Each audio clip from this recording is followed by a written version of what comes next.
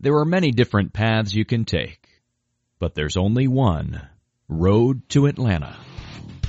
The high drive deep out to left field. He clubbed it. Brady twisting and turning, looking up and giving up. It's a home run for Dansby Swanson. Player out towards shallow right. That's big trouble. Albies going back. He dives and he makes the catch. What a play, Ozzie Albies. Swanson is headed for three. He'll try for it inside the Parker. Relay throw comes toward the plate. He'll score standing, and it's his second inside the park home run of the season. This is your weekly podcast dedicated to the Atlanta Braves farm system. Follow the show on Twitter at road2Atlanta. Now, hit the road with your hosts, Eric Cole, Gaurav Vidak, and Garrett Spain.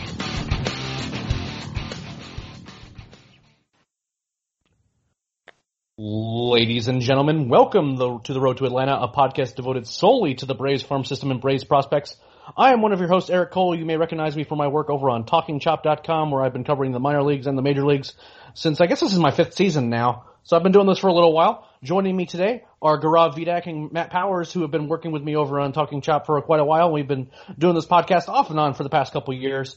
And we're pretty excited because we get to talk to you guys about the 2019 MLB draft. First, Gaurav, how are you doing, man? I'm doing wonderful. Just finished my workout. Good to go. Feeling good. Ready to talk some baseball. Matt, what about you, man? Have you recovered from the draft extravaganza? Still a little tired, but yeah, I have at this point, I think.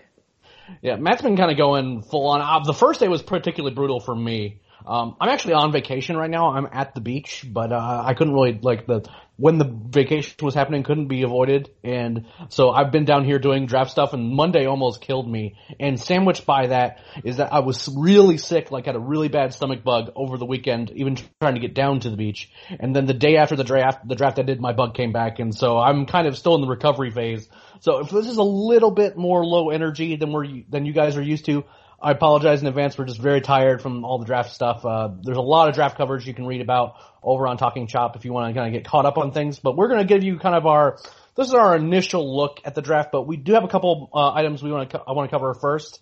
And that is we saw two pretty high profile promotions just in the last day or so, which is that William Contreras and Grayson Janista, both from the Florida Firefrogs, just got promoted to Mississippi. Gaurav, I'll start with you. What are your kind of initial thoughts on those two guys getting promoted, considering that their numbers didn't really jump off the page as being promotion worthy?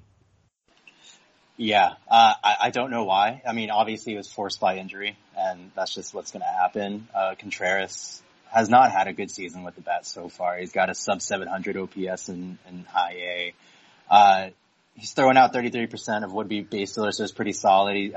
He's reunited with Ian Anderson in that first start was yesterday, and Ian was fantastic, going 5 2/3 with 7 strikeouts and 1 walk. So, obviously, he's really good with the pitchers, and maybe that played into it. But production-wise, it's not really there. And then Grayson Janista is probably one of the most disappointing players this year. Again, also like Williams, got a sub 700 OPS. He's struggling versus lefty. Well, really, really badly versus lefties. He's got a sub 500 OPS against them.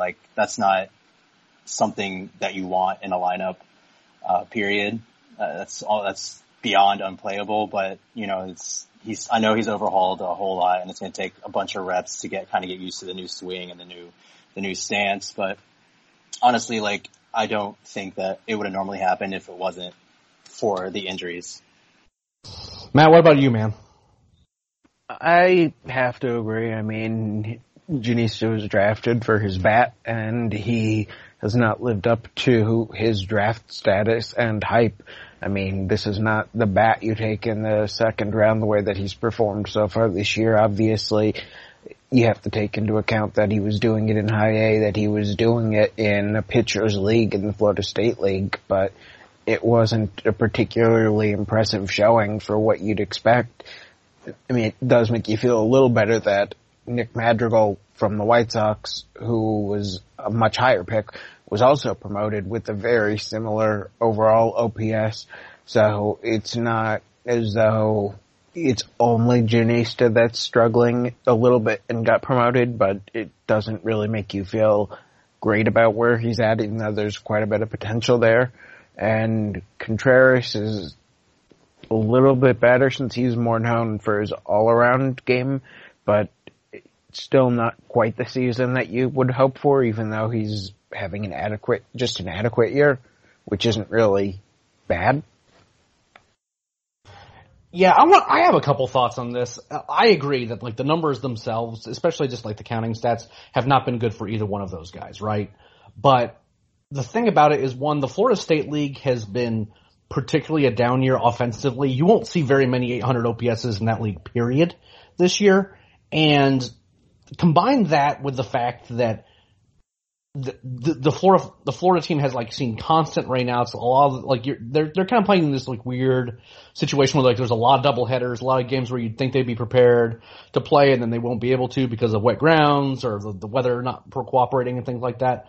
We have seen in the past, and it's not just these two guys, really good offensive prospects not perform well in Florida and in high A. And I think a lot of that is a product of the league.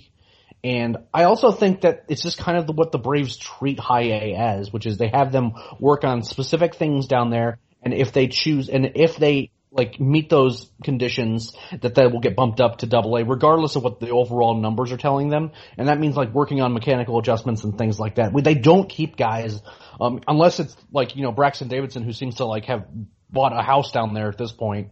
You know, it's not a place where any high-profile prospects really stick around very long, especially position players. So there's things that I like. I mean, Contreras, you know, he's younger, and I thought he would have done better with the bat, but I also am, again, skeptical just in general of the numbers that come out of high A. But he needs just to be working on just learning how to be a catcher.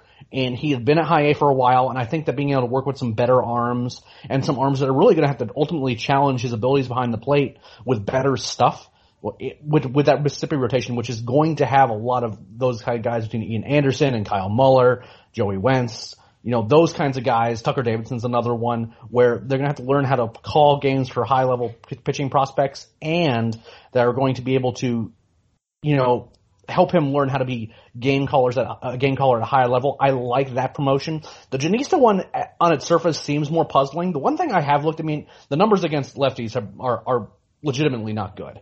But that his batted ball profile, at least the one that's listed on Fangraphs, kind of shows that there's more hard contact and there's kind of a better approach than the overall surface numbers show. And I'm really interested to see what he looks like against these better pitching prospects, and more importantly, in a different league altogether, to see if maybe some of that sort of that batted ball profile stuff is going to play better than it has in high A. I'm not saying that it's going to be an easy transition for him, and I think that this isn't a situation where these two guys got promoted, you know, right after the draft, that they'll, you know, maybe move the way to AAA at the end of the year. I don't see that happening. I think this is where they end up for the entirety of the year.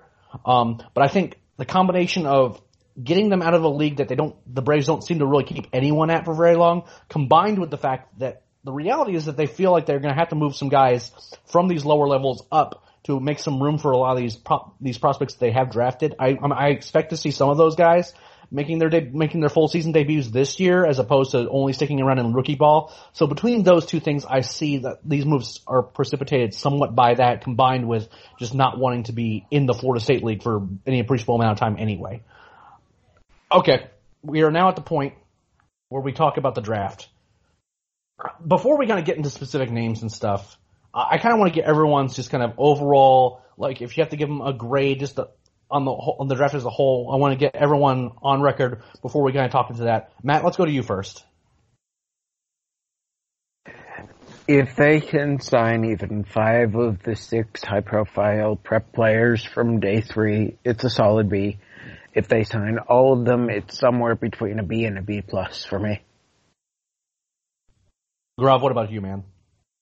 Yeah, as the draft expert on this show, I would have to say that I agree with that. I'd probably give it like a, you know me, my crush on Joe Adell as a prospect. You know, I'm all about especially in this draft, since it's likely our last one, and the top 10. I wanted super high ceiling, not really necessarily low floor, but super high ceiling, raw, very talented prospect. So, while we won't get into specifics right now, I wasn't too thrilled with the first 3 rounds. It seems like they did real well on day 3. So I'll probably agree with Matt and say a solid B to B+.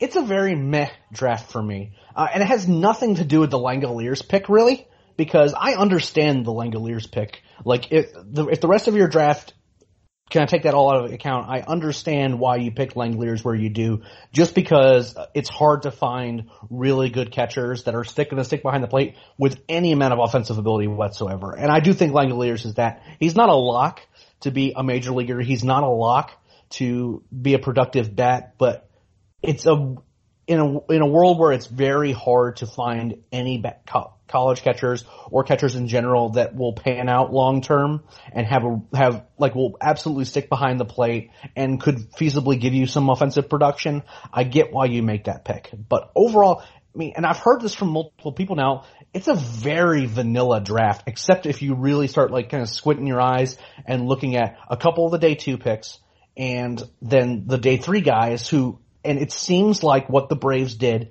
was a departure from their usual strategy of kind of loading up on high upside talent early and kind of betting on tools and kind of betting on projection with some high school guys. It felt like they went with very safe picks with limited ceiling. And that started with the Shoemake pick, and it kind of went from there. I know that the purpose of that was to get guys that fit well within like analytical models, and then use that money and not spend big time amounts of money on those 2 guys in Shoemake and in Phillip from their round 3 pick or their round 2 pick, and then going into the day 3 with trying to be able to like sign a bunch of these, $400,000, $500,000 type players, which is ultimately what they did. That is a strategy, and it could feasibly pay off for them, especially if any number of those guys really work out. But in terms of like purely from looking at talent and looking at what they got, especially on day 1, it's kind of meh. It's very vanilla. It's very, there's just not a ton of upside in any of these picks, and that's the problem when it felt very much like a draft from an organization that was deathly afraid of not getting anything of value from the draft. And maybe that comes from the international signings. Maybe that comes from, the fact that they did not get their first round pick last year in Carter Stewart because he didn't sign, and they felt like they had to get something of some value from this draft. But it felt like an organization that was scared, and it felt like they were risk averse. And that doesn't mean that they're not going to get high valuable picks from these guys, but that's just kind of how it felt to me. Yeah, I mean, of course, the first thing that comes to mind when you use a first round draft pick and, on a catcher, especially when you associate it with Anthopoulos, is Pentecost, and we all know how he turned out. Now, he's I think it's safe to say he was a higher ranked catching prospect than Langoliers. Is that bold to say? He was probably a slightly higher, although does need to be said that I don't think he was a failure on his own, but the injuries ruined any chance he actually had.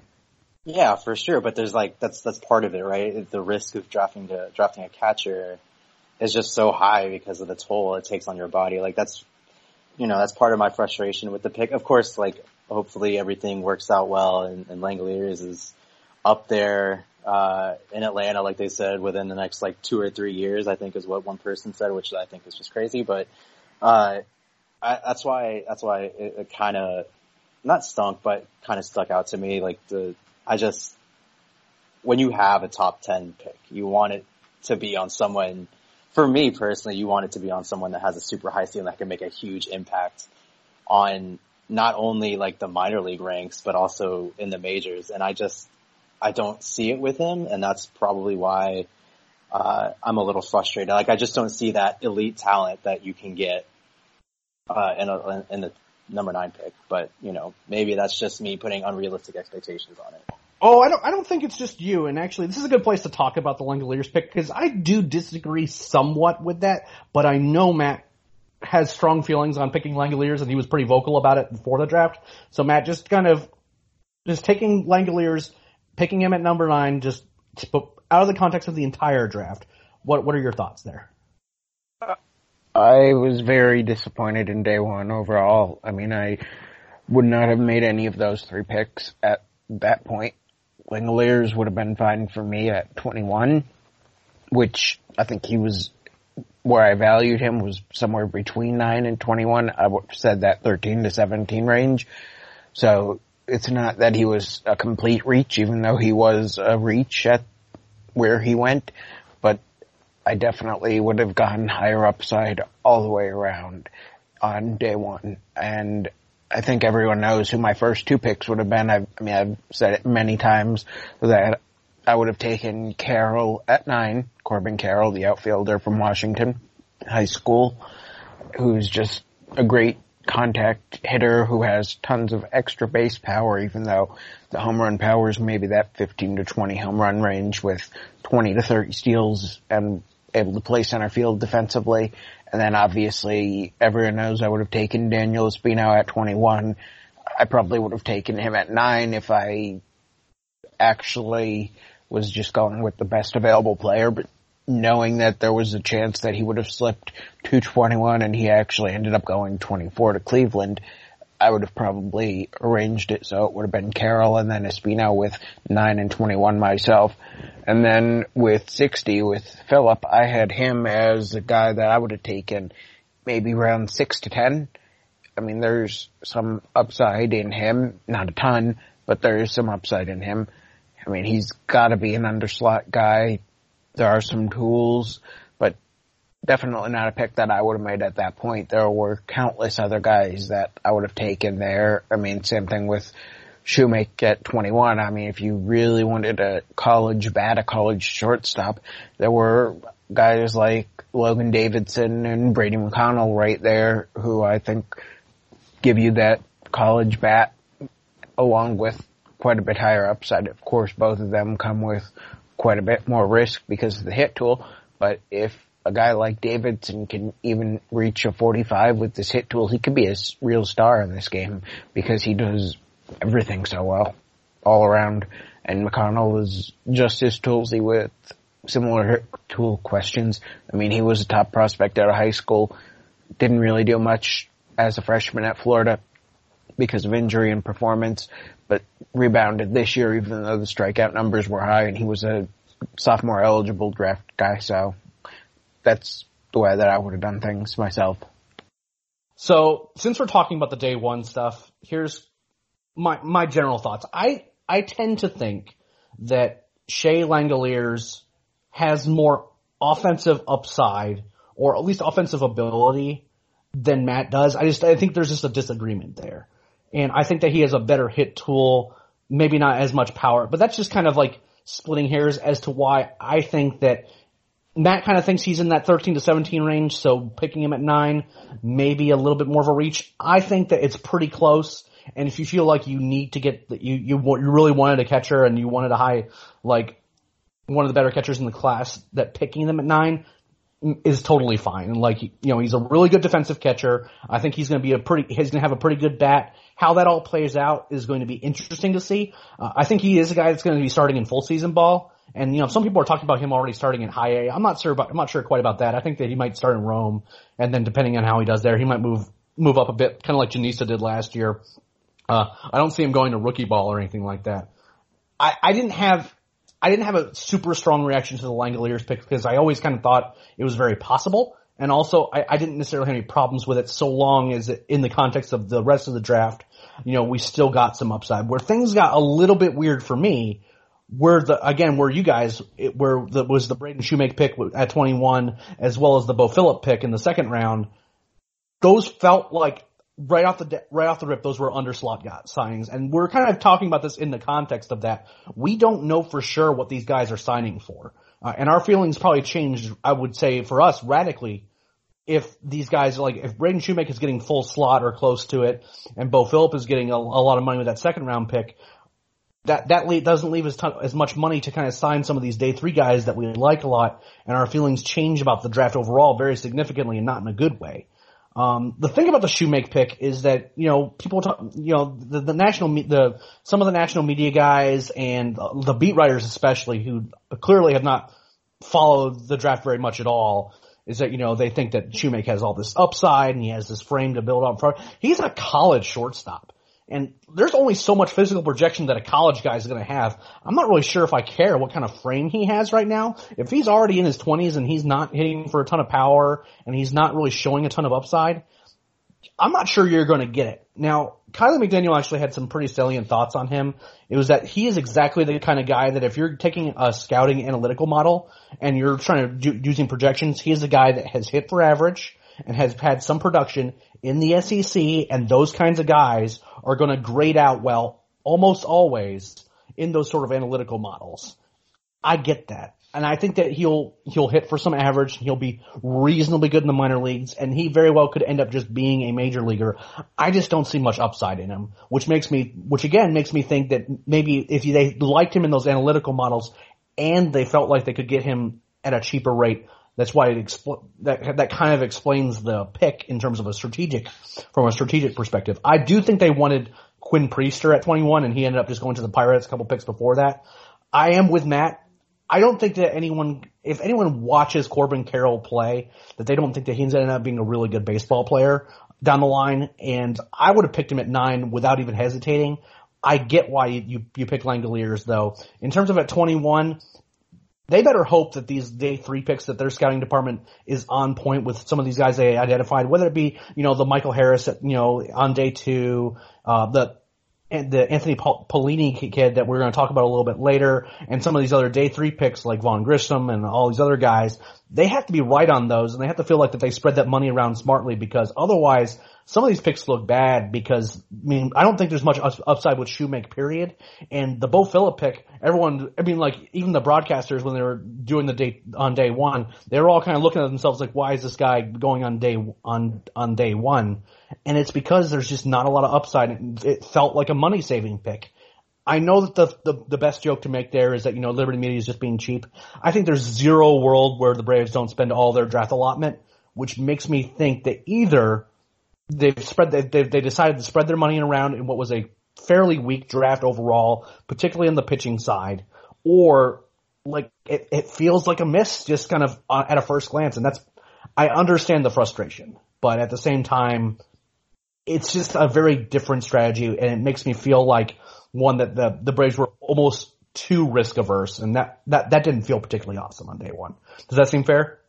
I feel like, and I didn't feel like this after day 1, but after watching the rest of the draft play out, that they went safe on day 1 and moderately safe on day 2, even though they got some guys with some upside, because they didn't truly believe in any of the talent at the prices it would have cost.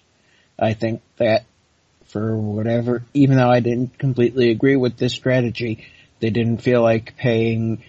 The slot at 9 is nearly $5 million. I think it's 4.95, and the slot at 21 is just over 3. And then at 60, it's a little over 1. So I think they were thinking that's over $9 million on day 1 that they had just in slot value. So I'm thinking they probably didn't think that there were 3 guys out there that they were willing to give a total of $9 million to, and then just go with lower upside guys to just fill in. I think they decided to go with quantity over quality a little bit, even though they got some guys with some quality, and try to take multiple chances on guys with upside and hope to hit on one of the multiple guys instead of 3 higher ceiling guys that they would have been looking at otherwise, and also try to restock some numbers in a farm system that's very thin at the lower levels at this point. Support for this show comes from Sylvan Learning.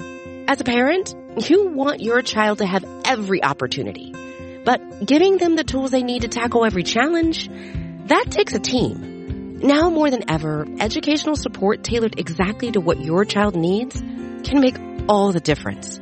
That's why parents have trusted Sylvan Learning for 45 years as the ultimate teammate in their child's educational journey, instilling in them a love for learning and a passion for reaching the next level. And Sylvan's Insight Assessment can identify gaps in learning and areas that could be of concern for your child. It's a 360-degree view into your child's learning that you can't find anywhere else. and helps ensure that your child didn't miss something in school that might put them at a disadvantage in the future. And right now, it's the best price of the year at $29. Go to sylvan29.com to learn more and get your child's assessment for only $29. That's SYLVAN 29.com. I mean, there's definitely something to that, and they definitely restocked. I mean, there's definitely some guys that they're going to be playing in the lower minors. So, Gaurav, just kind of looking at some of these day two guys, was there anyone in particular that sort of stood out to you, or are you kind of in the camp that a lot of people are, is that they kind of, that's not where the most exciting stuff happened? Yeah, I think one person kind of stands out. I know Matt will know a ton more about this guy than me, but that would have to be, I don't even know how to say his name, Paolini. Like, I had no idea who he was. Like, as soon as the pick was announced, I had to go to the internet because I've literally never heard of him. And the more digging I did, the more, like, intriguing of a prospect he could be. Like, this is a complete lottery ticket. Like, he could end up being, you know, an extremely good player, but because the tools project, but he could also be a complete dud. It's a very, very, very intriguing pick for me. I do like the Casey I need to work on these names, but the Casey Calich pick as well. You know, a guy that strikes out almost 15 per 9 as a reliever. Like that's really intriguing. It could be someone that not necessarily moves up quickly, but someone to watch that could move up because it seems like he's pretty set. His role is pretty set. He's going to be a reliever. But the Paolini one is probably for me, the most intriguing pick there is, just because he's so unknown. He's someone that, like, even the national guys, the guys that, like, their careers are about the draft, didn't really have much information on him. So I kind of can't wait until he gets into camp because I want to see what this kid has. So I actually do want to talk about the Paolini pick a second, because this is, during the draft, this is actually one that was, like, kind of sort of on Matt's radar, and Matt's like our guy. He's, you know, if there's a draft prospect out there, you know, Matt is very likely to have some information on him. But a couple of my sources in the Braves, they were really quick to get in touch with me about him. And they really, the area scout up in Connecticut where he's from really liked him, and they did a lot of work on this kid. Plus runner, seems to have some power, you know, high makeup, and he has some rule tools that he could probably play anywhere in the outfield. Again, this is a 5th round pick out of high school. So he's a kid that is far from a sure thing. If he was a sure thing, he would have been on, you know, a 1st or a 2nd round pick type.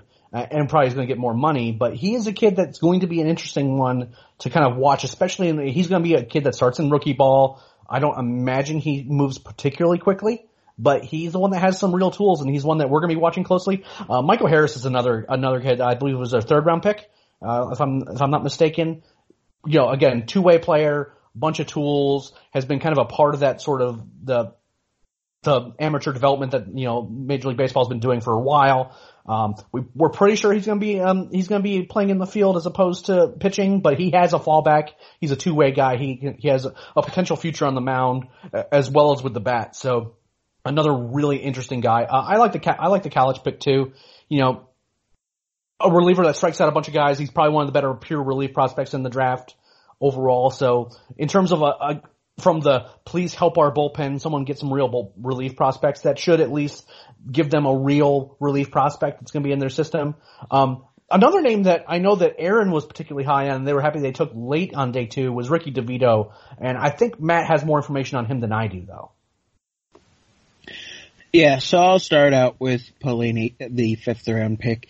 And really, he was a guy that I had on my radar, but did not actually have any of my own notes on.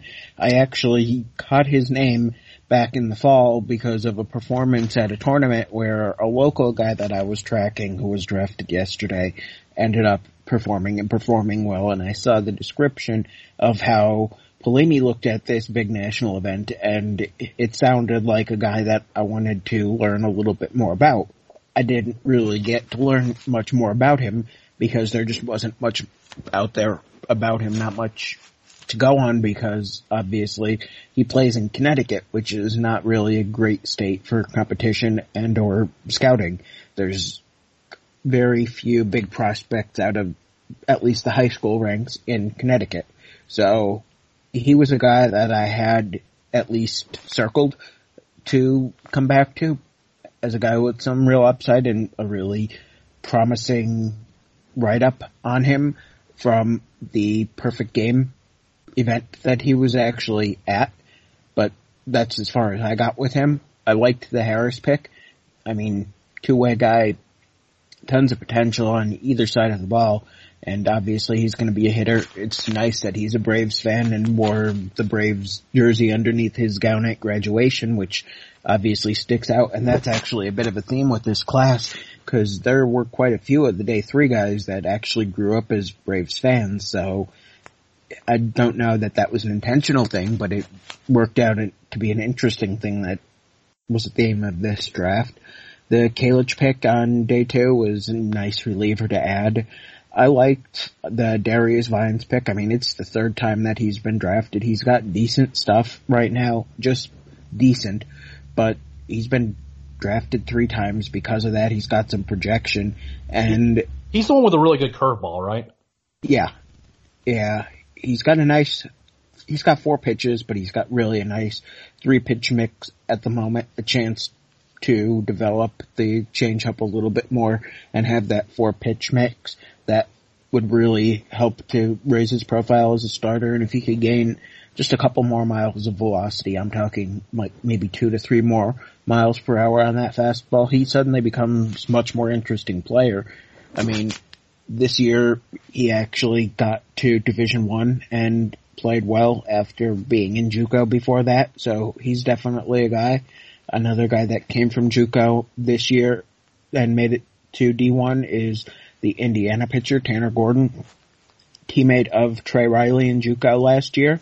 Bigger kid at 6'5", and he's listed at 215, but I believe he's probably closer to 225, 230 than the listed 215. He's got a pretty big fastball, not huge, but he's got good numbers at one of the better schools producing talent and wins and losses in the Big Ten at Indiana. DeVito's got really big stuff. He didn't have the best year this year. The numbers were definitely down from what you hope they'd be, but the stuff is considerable. So you hope that he's got the ability with pro coaching to suddenly break out and realize his actual upside. But he's been a guy that's been on the radar, and I want to say he's a guy that probably with some sites would rank in that top 200. I know on the MLB top 200 list, he was on that list somewhere. If not for his down year this year, he probably would have been at least 30 to 50 spots higher than where he would have been. But the down year in a conference that's not really SEC, ACC level competition definitely didn't help his stock. Cody Milligan is the JUCO hitter that we took. He actually caught this year and only hit 4 home runs, but stole 30 bases. He's a very versatile bat. He could probably play second base, which is where a lot of people would project him at, but he's played in the outfield. He's obviously caught, and I think there might be a little bit more power than what we've seen in the bat. If he can catch with his athleticism, he would be particularly interesting as a catcher, even if more power did not develop. And then the final pick on day 2 was Brandon Parker, the JUCO bat, with quite a bit of power. He's also got quite a bit of swing and miss, but there's definitely something interesting in him. If I may interject real quick, I do have a question for you, Matt and Eric, and that's about Michael Harris. You know, you said he was a two-way player, and everything I've read about his bat, you know, he's got decent bat speed, and you know, he's athletic enough to play defensively, but then like his arm at 18, and he's still a pretty small frame. Like he's throwing low 90s. He's got a good curveball. I know his changeup is like okay right now, but that's something you can kind of teach. Like how do you expect him to play? Do you expect him to go like the the Austin Riley route and they'll just hammer him as a position player? Or do you think it's more likely for him to go pitch? Because I'm a little more intrigued with him as a pitcher than I am a hitter. I think that he's going to get his first chance as a hitter. I mean, it's well known that his preference is to hit. And I think, obviously, when you're talking about signing a kid, you have to give that kid something that he might want, which would be the chance to hit if that's what he wants. So I think that plays into it. I mean, it's not like he's not also a very good prospect as a hitter. So I think you look at the fact he's a very good hitter prospect, definitely a top 10 rounds guy is just a hitter, and the fact he wants to hit would probably play into the negotiations. All right, we have now reached the portion of the show where it's very likely that the thoughts that Gaurav and I are going to have on these day 3 picks are going to be limited, just because we're still just now learning about these guys, and we do lean on Matt a lot. This is Matt's bread and butter. This is where he's researching a lot of these guys, and whenever he starts getting excited about names on day 3 is when I start listening and paying attention to kind of an overall strategy as to what's going on. So, Matt, I don't want to go through all the day 3 names because we'd be here for like 3 hours.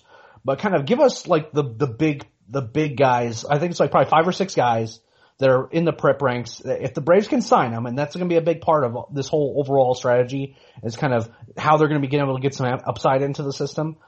Give us those like 5 or 6 guys and kind of why we should be getting excited, or at least be excited that the Braves have them in the fold, even though there's a good chance that not all these guys are going to pan out. So the 11th round pick is Vaughn Grissom from the Orlando area, Haggerty High School, which, if it sounds familiar to most people, it's because 5th overall pick Riley Green is from Haggerty High School. So Riley Green's high school teammate. I actually spoke with him on the phone earlier today. I had the chance to interview him, and he's a great kid. Grew up a Braves fan, which is one of the themes that I mentioned of this draft. And he's got a very promising bat. I ranked him number 20 on the pre-draft third base list. He doesn't have a definite defensive position. He's a high school shortstop. Most people think he's going to play third base. He's played quite a bit of second base as well. He's even thrown as a reliever for his high school team. I mean, he doesn't have a fastball that would necessarily get him taken in the 11th round, but he does have some potential on the mound, even though that would definitely be more of a fallback because his bat is very promising. He's got a potential to be a bat-first guy with great bat speed, really good power, some nice contact ability, and being Riley Green's teammate has helped him in the fact that he's been looked at a lot by scouts. So this is not just some guy that was only looked at by a couple guys. He was looked at by everybody. He played against high-level competition and had a great WWBA, the World Wood Bat Championships last fall, and which is obviously big because success with the wood bats helps translate to the next level where they only use wood bats. So he's definitely a bat that I liked and a great kid as well. So that's probably one of the picks that I liked the most on day 3. And without really getting too much into the signability there, you don't take a guy with your 11th round pick, and this isn't just for the Braves, this is pretty much across the league, without having some discussions with that player about signing and feeling good about signing that player. So the odds are likely that he ends up signing, even though I don't think it's a guarantee that it does happen. Beyond him, I'll talk about the rest of the bats first. The 18th round pick out of one of the top high school programs in the country, Mekhi Backstrom, out of Junipero Serra High School in California, out in LA. I mean, this high school has produced countless players that have been drafted. Royce Lewis was drafted number 1 out of this high school a couple of years ago. They produced a bunch of big-time football players. I want to say Juju Smith-Schuster was also from this school. If not him, it was another one of the big USC receiver recruits a couple of years ago. But this school just produces a ridiculous amount of great athletic talent through every sport. This kid, at this time last year, even through August, probably would have been a late first-round pick. high school first baseman with huge power and the chance to hit for some average too. He's a Fresno State commit. I know that the Braves really liked him, and he liked the Braves dating back to last year. I had him on my radar and mentioned him to Eric as a guy to watch maybe in August last year. I mean, he's a guy I'd been tracking for a very long time, and he had a down year this year. Did not hit quite as well as anyone expected, but the power and the potential with the bat are still there, and I don't think you take a guy like that in the 18th round without thinking that there's a decent chance to sign him, especially when it's known already as a fact that the 20th round pick had agreed to sign, and we'll get into that a little later, but he agreed to sign before being drafted by the Braves.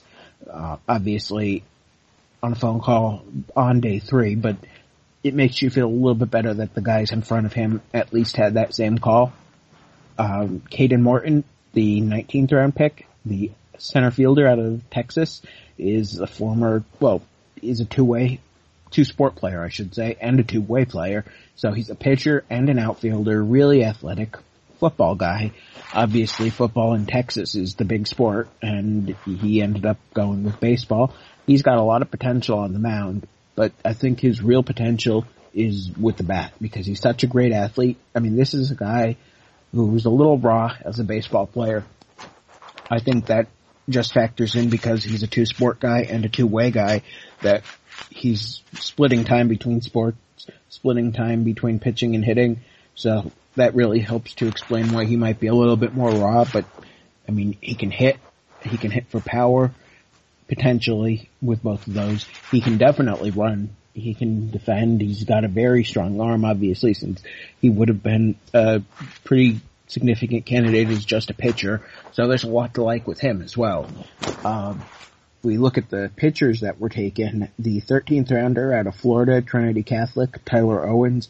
He's undersized, but he's got massive stuff. He's only a 5'10", 185-pound right-hander. He committed to in-state Florida, so I think there might have been signability questions. I know he was towards the bottom half of the top 200 over on MLB.com, but he's got huge stuff. He has a fastball up to 98 miles an hour. I think when you look at the fact that he's under 6 feet tall as a right-hander and doesn't really have a third pitch right now that lacks that changeup, he's probably a guy who has some real reliever risk. But you can't just write him off to a bullpen role, because Bryce Wilson, when he was drafted, was considered only a two-pitch pitcher, and really, at that point, was more of just a one-pitch pitcher with his fastball. So I don't think it's out of the question that Braves coaches can work with him and keep him in a starting role, even though many people would expect him to end up being a reliever in the long run. The next pick is Jared Johnson, the 14th round pick. He was announced as Isaiah Johnson. I was really confused because I had no notes on any Isaiah Johnson pitcher out of Mississippi high school. But once I found out that he was announced as Jared Johnson, I knew exactly who he was. He came out of nowhere this spring, and he ended up really becoming a pop-up prospect with a lot of helium. And based on talent alone, definitely should have gone much higher than this. He's also got a fastball up to that 97, 98 mile an hour range, but he's not a guy many people got to see because he popped up so late in the process. And on top of that, he was not facing the best competition in the part of Mississippi that he was pitching. So not many people saw him, and no one really saw him pitch against great competition. So even though he was highly thought of, there was a lot of questions around him that couldn't really be answered pre-draft. So I think he's just a pure upside play at this point, but the upside is gigantic with him. He's probably one of my favorite picks on the day, obviously, and he's also a guy who grew up a Braves fan, and obviously it sounds like he's going to sign based on an article in Mississippi about him. Another guy that I really like that they took, another pitcher, another West Coast pitcher out of California, the second big West Coast draftee along with Backstrom, is Joey Estes. And he's another guy who, based on talent alone, should have gone much higher than that. But I think there was some signability with him. He's got good stuff as well. Another right-hander with not the biggest size. He's, I want to say 6'2" and 180, 190, but he's got the potential to do a lot. There were some college guys as well in there that I like. Peyton Williams has some real potential, the Division II guy, who was also one of these kids that grew up as Braves fans. The story with him, the 20th round pick, is after day 2, he was headed back to college next year, but because he ended up getting drafted by the Braves as a sophomore, and I'm not sure if it was because he was a Braves fan and it was the Braves, or because they offered him enough money, but he knew right away that he was willing to sign, and the comments from his coaches already indicate he's going to sign. He's got some interesting stuff as well. Connor Blair, the 15th round pick out of Washington, is another guy who ended up in his first year in Division I this year, and he had big numbers with the power and very limited at-bats because of injury. There's power there with a lot of swing and miss. I talked to some guys who've seen him out on the West Coast, and it sounds like there could be a little bit in there, but he's more of a depth guy, most likely. But the fact that he's at least got some potential is worth noting. A couple other guys that I liked would be the Georgia infielder, Riley Green, who had nearly a 900 OPS at Georgia this year. He was obviously a guy that was a little bit in between positions, because I think he's more of a natural shortstop, third baseman, but Georgia had Shunk and Shepard on that side of the infield. But the bat, probably if he was to return to school next year, would be a guy that would be much higher in play. Not completely sure that he's going to sign as a 26th round pick, but he's a guy worth watching. Bryce Ball out of Dallas Baptist is a big power hitting first baseman out of a school that has produced some really good talent over the last couple of years, even though it's not a big name school to most people. So he's a guy that I like as well. Chad Bryant, the JUCO pitcher, was actually a Mississippi State pitcher at one point. He's got huge stuff, huge, but he doesn't really have much command. Same thing with the 17th rounder, Alec Barger from NC State. He had at one point this year, one of the hardest throwing fastballs in Division I that was at least recorded and nationally shared, but he also did not have great numbers this year because the command is not quite where you'd want it to be with him. And the other guy that really caught my attention would be the 12th rounder, Andy Samuelson, out of JUCO. He did not pitch much. He's a pure lefty reliever with some projection, 6'4", 190 pounds or so. And despite not pitching much, I think it was 26 innings, he had a 17.2 maybe, or it was at least 17 strikeouts per 9 rate, which really gets your attention because that's nearly 2 strikeouts per inning. So those are the guys that I was definitely watching on day 3. And as you can probably tell by now, this is why we have Matt around, because not only is he going to be kind of a resource for us on these, these early picks where everyone's going to be really kind of interested on the, the Langoliers and the Shoemakes of the world, but Matt is also digging deep on all these, whether it be the top 500 prospects to even the guys that are only kind of on the periphery of being known in the draft world. Matt is always on top of these, and we really appreciate all the insight that he provides on a day-to-day basis in terms of understanding what's going on in the draft.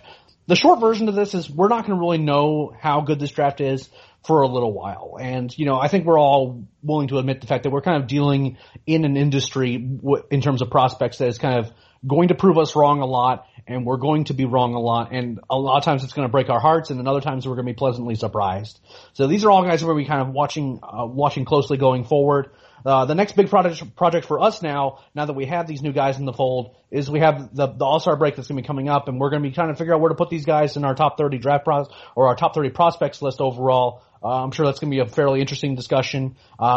Where are we going to put? Langoliers for sure will be on there. After that, where a lot of these other guys end up, it's going to remain to be seen, especially in terms of prospect graduations over the next, over the next month or so that are going to be happening, particularly Austin Riley. So it's going to be interesting to look at going forward. We appreciate all the support that you guys have been giving us. Sorry we're having to cut this a little bit short, but right now I'm kind of sitting here on the beach and it sounds like there's a hurricane coming with all this weather coming. So I want to make sure we get this recording in before we let you go. Thanks again for all the support. Make sure you follow the podcast on Road, the number 2 Atlanta on Twitter, where you can find when the new episodes get posted. This will also be posted on TalkingChop.com and will be appearing in the Talking Chop feed on iTunes. So if you want to subscribe to this podcast, make sure you subscribe to that feed on iTunes. It not only gets you the Talking Chop podcast, where you get to make fun of Brad for his Ozzy Albies trade takes and, and you get to hear about what's going on in the Major League Club, but you also get to hear our lovely voices talking about the minor leagues as well as the draft. And until next time, guys, we'll see you on the road.